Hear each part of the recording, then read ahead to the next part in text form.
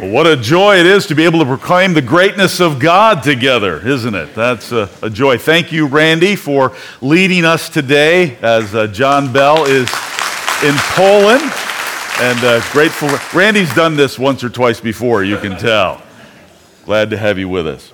Well, this series is called Unstuck, and we're learning how Jesus sets us free from common struggles such as fear and worry, guilt, jealousy.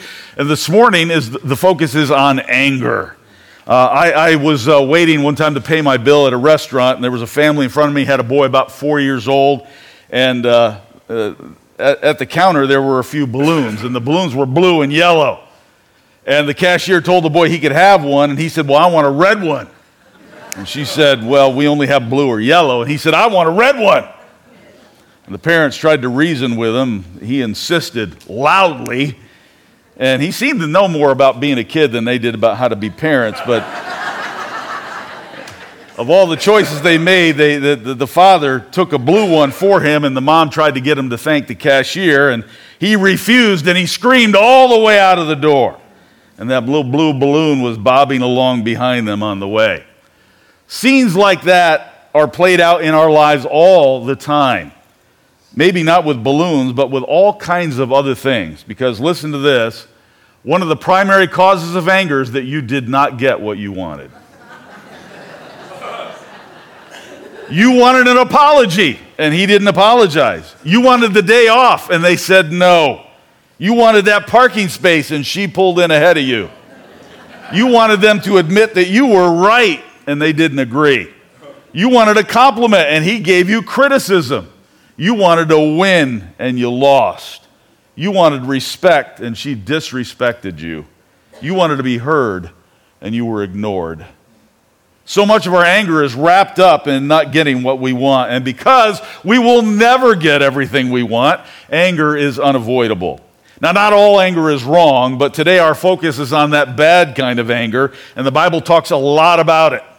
We're going to focus on this one passage and learn why anger traps us and how to get unstuck. The passage is Colossians 3:8. "But now you must rid yourselves of all such things as these: anger, rage, malice, slander, and filthy language from your lips." Now, all of us get angry. You might not be one of those people who gets red in the face and explodes. You might appear relaxed and easygoing, but we just express our anger differently. You might be like a rhino. They're aggressive, and when attacked, they charge and they lead with that deadly horn.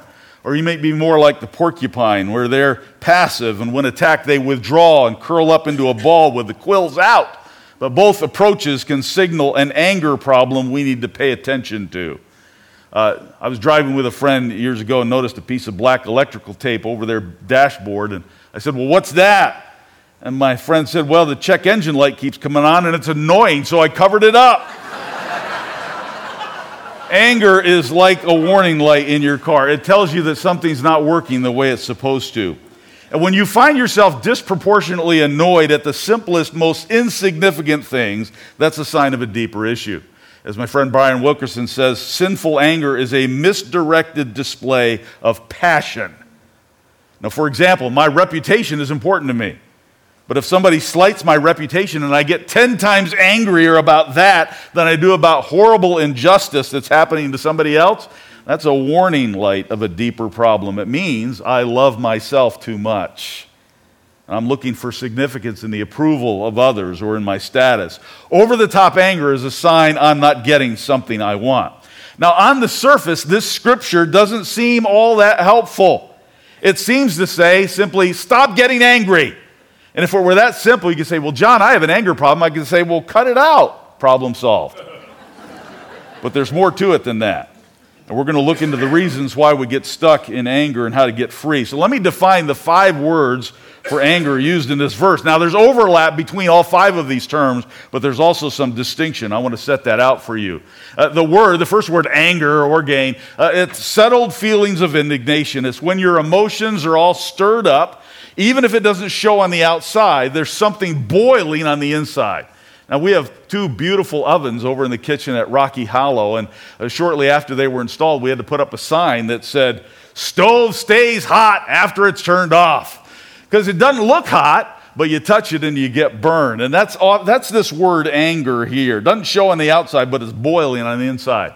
The second word, rage. Phumon is the Greek word, where you get the sense of thermal energy there. It's about heat. This is sudden outbursts. You're volatile, and anything might set you off. You explode, letting out that anger that you feel. Malice is about having a nasty disposition. No matter which side of the bed you get out of, it's the wrong one. It's viciousness a bit that's expressed with a look or an attitude or an action. Now, most mornings I bring my wife coffee, first thing, cup of coffee. And I learned early, we've been married over 40 years, and when I get up, whether it's 4 a.m., 5 a.m., I'm up. I am loud. And I learned she doesn't like loud in the morning, so I have to tone it down. I bring her that coffee. We don't usually say anything. I don't make much noise. But on Monday this week, I brought her coffee. I left the room. A few minutes later, she comes out and she says, okay, what's wrong? There was a look that said I had a little malice in there somewhere along the way. I hate it that they're so intuitive, these women. So, slander, blasphemia. This is insulting talk. It's saying nasty things to people or about people, calling into question their reputation, their motives. Now, my practice is try to never say something about someone I wouldn't say to them. Now, I might say it a little differently, but try, and I fail in that. But that's slander. Filthy language is not about dirty words or obscenities, but about verbal abuse. It's language you use to threaten or demean or dominate other people. One scholar calls it foul-mouthed abuse. So these 5 terms cover all kinds of different anger. And the Bible says, rid yourselves of these attitudes, these speech patterns. And this verse describes this anger well, but it also tells us how to deal with it. Now, we're going to see that in a moment. First, I want to just have you think through a couple of expressions of anger. The first is bottling up past hurts. That you didn't get what you wanted. And on the outside, you might seem to handle it okay. But on the inside, you're boiling mad. You're seething. You might be proud of yourself for keeping it together because you really want to explode. So you hold it in, and anger simmers beneath the surface. The technical term for this is internalization. Proverbs 14:30 says that kind of internalized passion rots the bones. We don't want their bones rotted. And while that may avoid immediate damage to those who are around you, continuing to internalize anger is spiritually and physically unhealthy. When you're upset and you nurture these feelings, your anger deteriorates into resentment and bitterness. And often it's because of how somebody hurt you in the past. And you can't get over that wrong that was done. You say, well, he took that from me. She betrayed me. They made life miserable for me. I was treated unfairly. I was victimized. I was wronged. And if right now you can think of somebody that you don't want to let off the hook, somebody you wish the worst, someone whose past behavior dominates your thoughts, you have unresolved anger. I've had people admit that they have unresolved anger and then defend it by saying, you don't know what they did to me. If you knew, you'd realize how I feel this way. And I, if they tell me, I can usually agree that what happened to them was pretty bad, was horrific. But by bottling up anger, you're choosing to relive the pain and you're holding on to the wrong that was done to you. And so the anger simply festers, decays, turns to bitterness, and eventually it expresses itself somewhere else.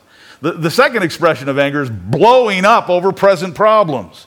The technical term for this is ventilation. And it's when my anger eventually explodes on somebody else. There was an incident at a Red Lobster in St. Louis a few years ago. Several women didn't get what they ordered, and they physically assaulted the server over it. Now, the funny part of this, not funny, but interesting, they ate the food, they even paid for the food, but they were so unhappy that they attacked their server before they left the building. This was not about Cheddar Bay biscuits and coconut shrimp. It was not. A wrong order is not the real cause of this explosion. When we blow up, it's usually because of unresolved anger from the past that may have nothing to do with who or what you're mad at now. And so when traffic jams or long checkout lines or a call about your extended warranty on your car causes rage to boil up, that's a bad sign. And Proverbs describes this blow-up reaction with words like hot-headed, reckless, quick-tempered, quarrelsome. And this blow-up is when you're furious and you let it fly and you don't care who hears it. Plain incidents abound, don't they? And there's one this past week where a man blew up because a baby was crying through the flight, and he made a whole lot bigger deal out of it than that baby ever did. There's something going on there. When the anger on the inside spills out and shows in your face, in your words, by your actions. And by the way, you may have been advised that blowing up is a good method of releasing anger, that it's like a pressure valve, and so beat on a pillow or something. But that's not biblical. In fact, it's the opposite. Proverbs 29:11, a fool gives full vent to his anger, but a wise man keeps himself under control. According to psychotherapist Richard Winter, research shows that venting anger by shouting or hitting a pillow doesn't diffuse, but actually inflames anger. And so blowing up is not usually the right way to deal with it, and neither is bottling up. Both of these are kind of sinful reactions. So what should you do? That's the question. How do you rid yourself of anger? And that legitimate question comes right from Colossians 3:8, which tells us this. This is a command. You must rid yourselves. Now, let me tell you, God never requires something without the power to do it. And the answer is in this passage, and of course, many others. But now we've already gone through the 5 terms for anger listed here. And the question is, well, how do you rid yourself of it? That word rid, the Greek word, is apotithemi.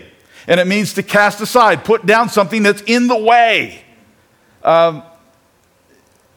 It explains, now, when we look at how the New Testament uses this word, it explains how to get rid of anger. For example, Hebrews 12:1 describes a long-distance runner who's slowed down with extra clothes or baggage. And the runner's encouraged to apotithemi, to take off what's weighing them down, holding them back, and cast it aside. That same expression is used in Acts 7:58 of men who are about to do something strenuous.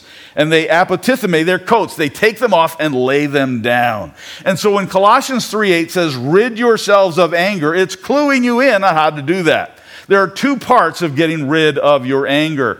The first part is this: identify who you're angry with and what they owe you. If you have unresolved anger and you don't identify who you are really mad at, you're going to lash out at others who did nothing wrong. Even when your anger is legitimate and you have reason to be hurt, if you don't identify the real problem, there's going to be collateral damage. And after you identify who, then you need to get specific about what they owe you. And I hope you'll understand why in a second. Because you got to ask, well, what exactly did they take? What would they need to give you to make things right? An apology? Your reputation returned? Some money? The best years of your life? What is it that they owe you? You might say, well, there's nothing that would make things right. But you must get specific about what they owe you, what they did to you or didn't do for you. Identify who it is that you need to forgive and what you need to forgive them for. Why? Because until you identify what's weighing you down, you can't deal with it. Simply identifying something can by itself begin to remove some of the power that anger has over your life. It's the unseen, unspoken secretness of anger that keeps it alive. Exposing the anger that's lurking below the surface or exploding outwardly is important. And so whether you are right or wrong to be angry, you need to admit that you are and identify why. That's the first part. The second part is to release by deciding they don't owe you anymore. Identifying isn't enough. You must let it go. Cast it aside. That means once you identify what somebody owes you, you must cancel that debt. Whether your list of wrongs is one person and one wrong, or it's 100 people and 1,000 wrongs, cancel it. To get rid of anger, you must decide they don't owe you anymore. Let me give you a personal example. Early in my ministry, a nice young couple met with me. They had some critical negative things to say about me. Particularly the wife had things to share. And I thought I took it pretty well. So, a lot of it hurt. Some of it was actually helpful. I learned. And we resumed a friendly relationship. Now, within a few years, both of us moved. They went to the east coast of Canada. Amy and I moved to the Midwest of the U.S. We're over 1,500 miles apart. But something odd started to happen. For some reason, every Sunday morning, when I started to write the check for the offering at the church, that woman's face and name came to my mind, and it gave me a sinking feeling. Every single Sunday morning, just a few seconds, I'd forget all about it until the next Sunday. And then I'd prepare our offering, and boom, there she'd be again. This went on for years. Writing that check for worship somehow triggered something I wasn't aware of. It was connected to that encounter, and I did not have a clue as to how. So I ignored it. And finally, after having this woman's name and face come into my mind every Sunday morning for almost 20 years, I prayed, Lord, I don't know what's going on, but if I'm holding on to hurt, I want to get it out of my life. If I feel she owed me an apology, I let it go. Forgive me for failing to admit and cancel this debt. Well, that was 10 years ago. I identified and released, I can't remember her name, don't remember what she looked like anymore, and I'm sorry I brought it up this morning. But anyway, it's not bothering me anymore. Now, does that mean all bad memories are erased and no negative feelings will ever return? No, but when that crosses your mind again, know that the decision remains and the debt is canceled through Christ. You see, canceling the debt you feel others owe you is the path to resolving anger. That's why Ephesians 4:32 connects getting rid of anger with forgiving others. I read an interesting scientific study on animal behavior, and scientists observed many different species of animals who actually try to make peace after they've had conflict with another animal. And this study included mountain gorillas and chimps and bonobos and goats and even hyenas often follow a confrontation with friendly behavior like trying to embrace or kiss another animal. The only species that has so far failed to show outward signs of reconciliation are domestic cats. Don't be a cat. Forgive. Until you release and cancel the debt, you're allowing other people to control you, even people who aren't in your life anymore. Now, what will help when you're going about trying to release, what's going to help is admitting that part of the problem was that you didn't get what you wanted. Your ego was bruised. Your cravings weren't satisfied. You wanted approval or attention or love and didn't get it. You wanted somebody to say thanks, or I'm sorry, or you're right, and you didn't get it. And when you can identify some of your own selfish reasons for your anger, then you're better able to cancel that debt. Releasing others from a debt they don't even know they owe you is going to set you free. Now, that practical advice on getting rid of anger is not going to work unless one thing is true. You see, Colossians was not written to everyone. It's only true for those who belong to Jesus. The command to rid yourselves of anger and the power to do it only applies to those that Paul describes earlier. Colossians 2:13, when you were dead in your sins, God made you alive with Christ. He forgave all our sins. The condition of every person in this world is that we are dead in sin. We are born enemies of God. And only one thing changes that.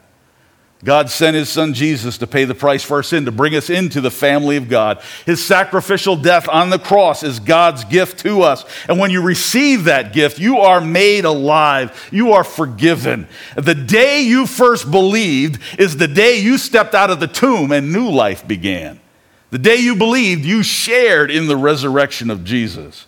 You don't have to wait for someday to enjoy resurrection life. You live in it now in Christ. You're a new creation now. You're a child of the King now. And the difference is not that you didn't go to church and now you do. The change isn't that you were nasty and now you're nice. It's not that you had a foul mouth and now you control your tongue. The difference is this: you were dead and now you're alive.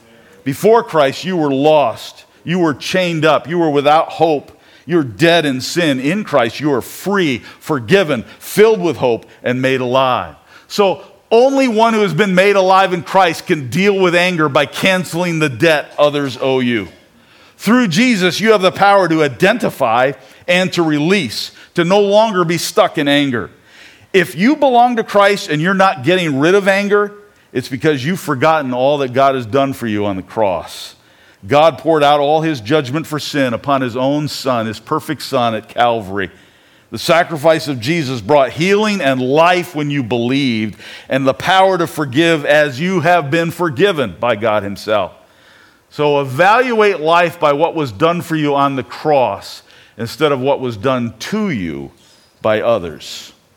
Myra Johnson said that when her mother died, she felt more relief than sorrow. Myra grew up desperately trying to earn her mother's approval, and she never ever got it.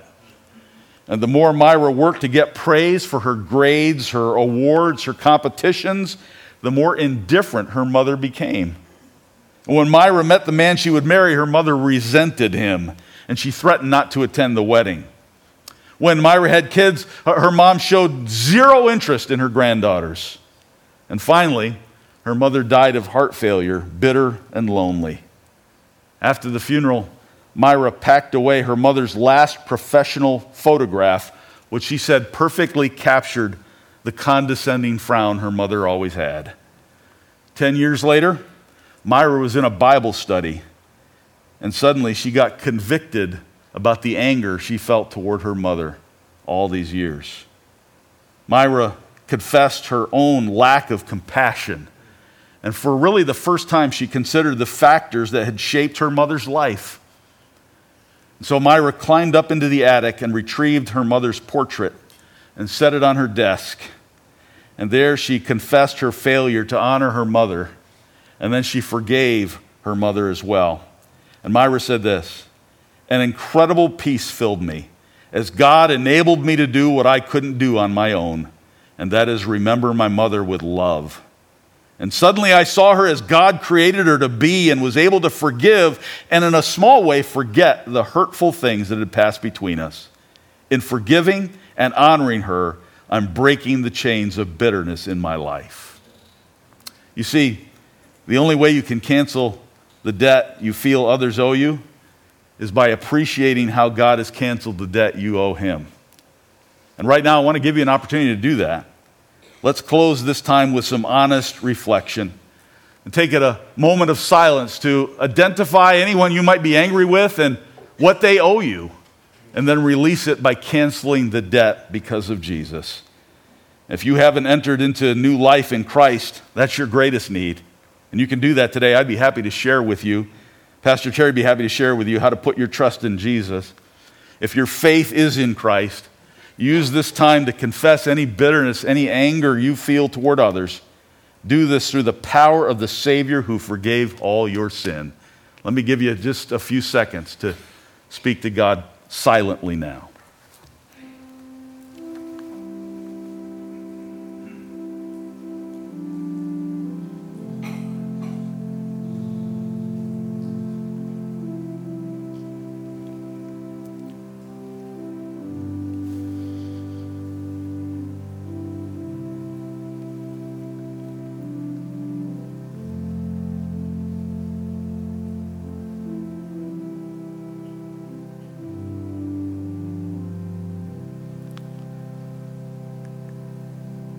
I invite you to stand with me now as you're able.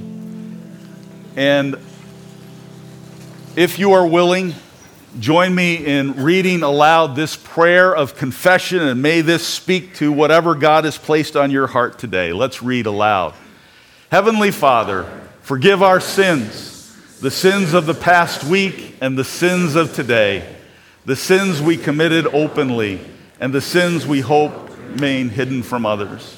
The sins by which we sought to please and the sins by which we sought to wound, the sins which are the result of ignorance and the sins which come from knowledge. Show us your way, Lord, and guide us in it. Give us your strength and teach us to use it. We ask this through Jesus Christ our Lord. Amen.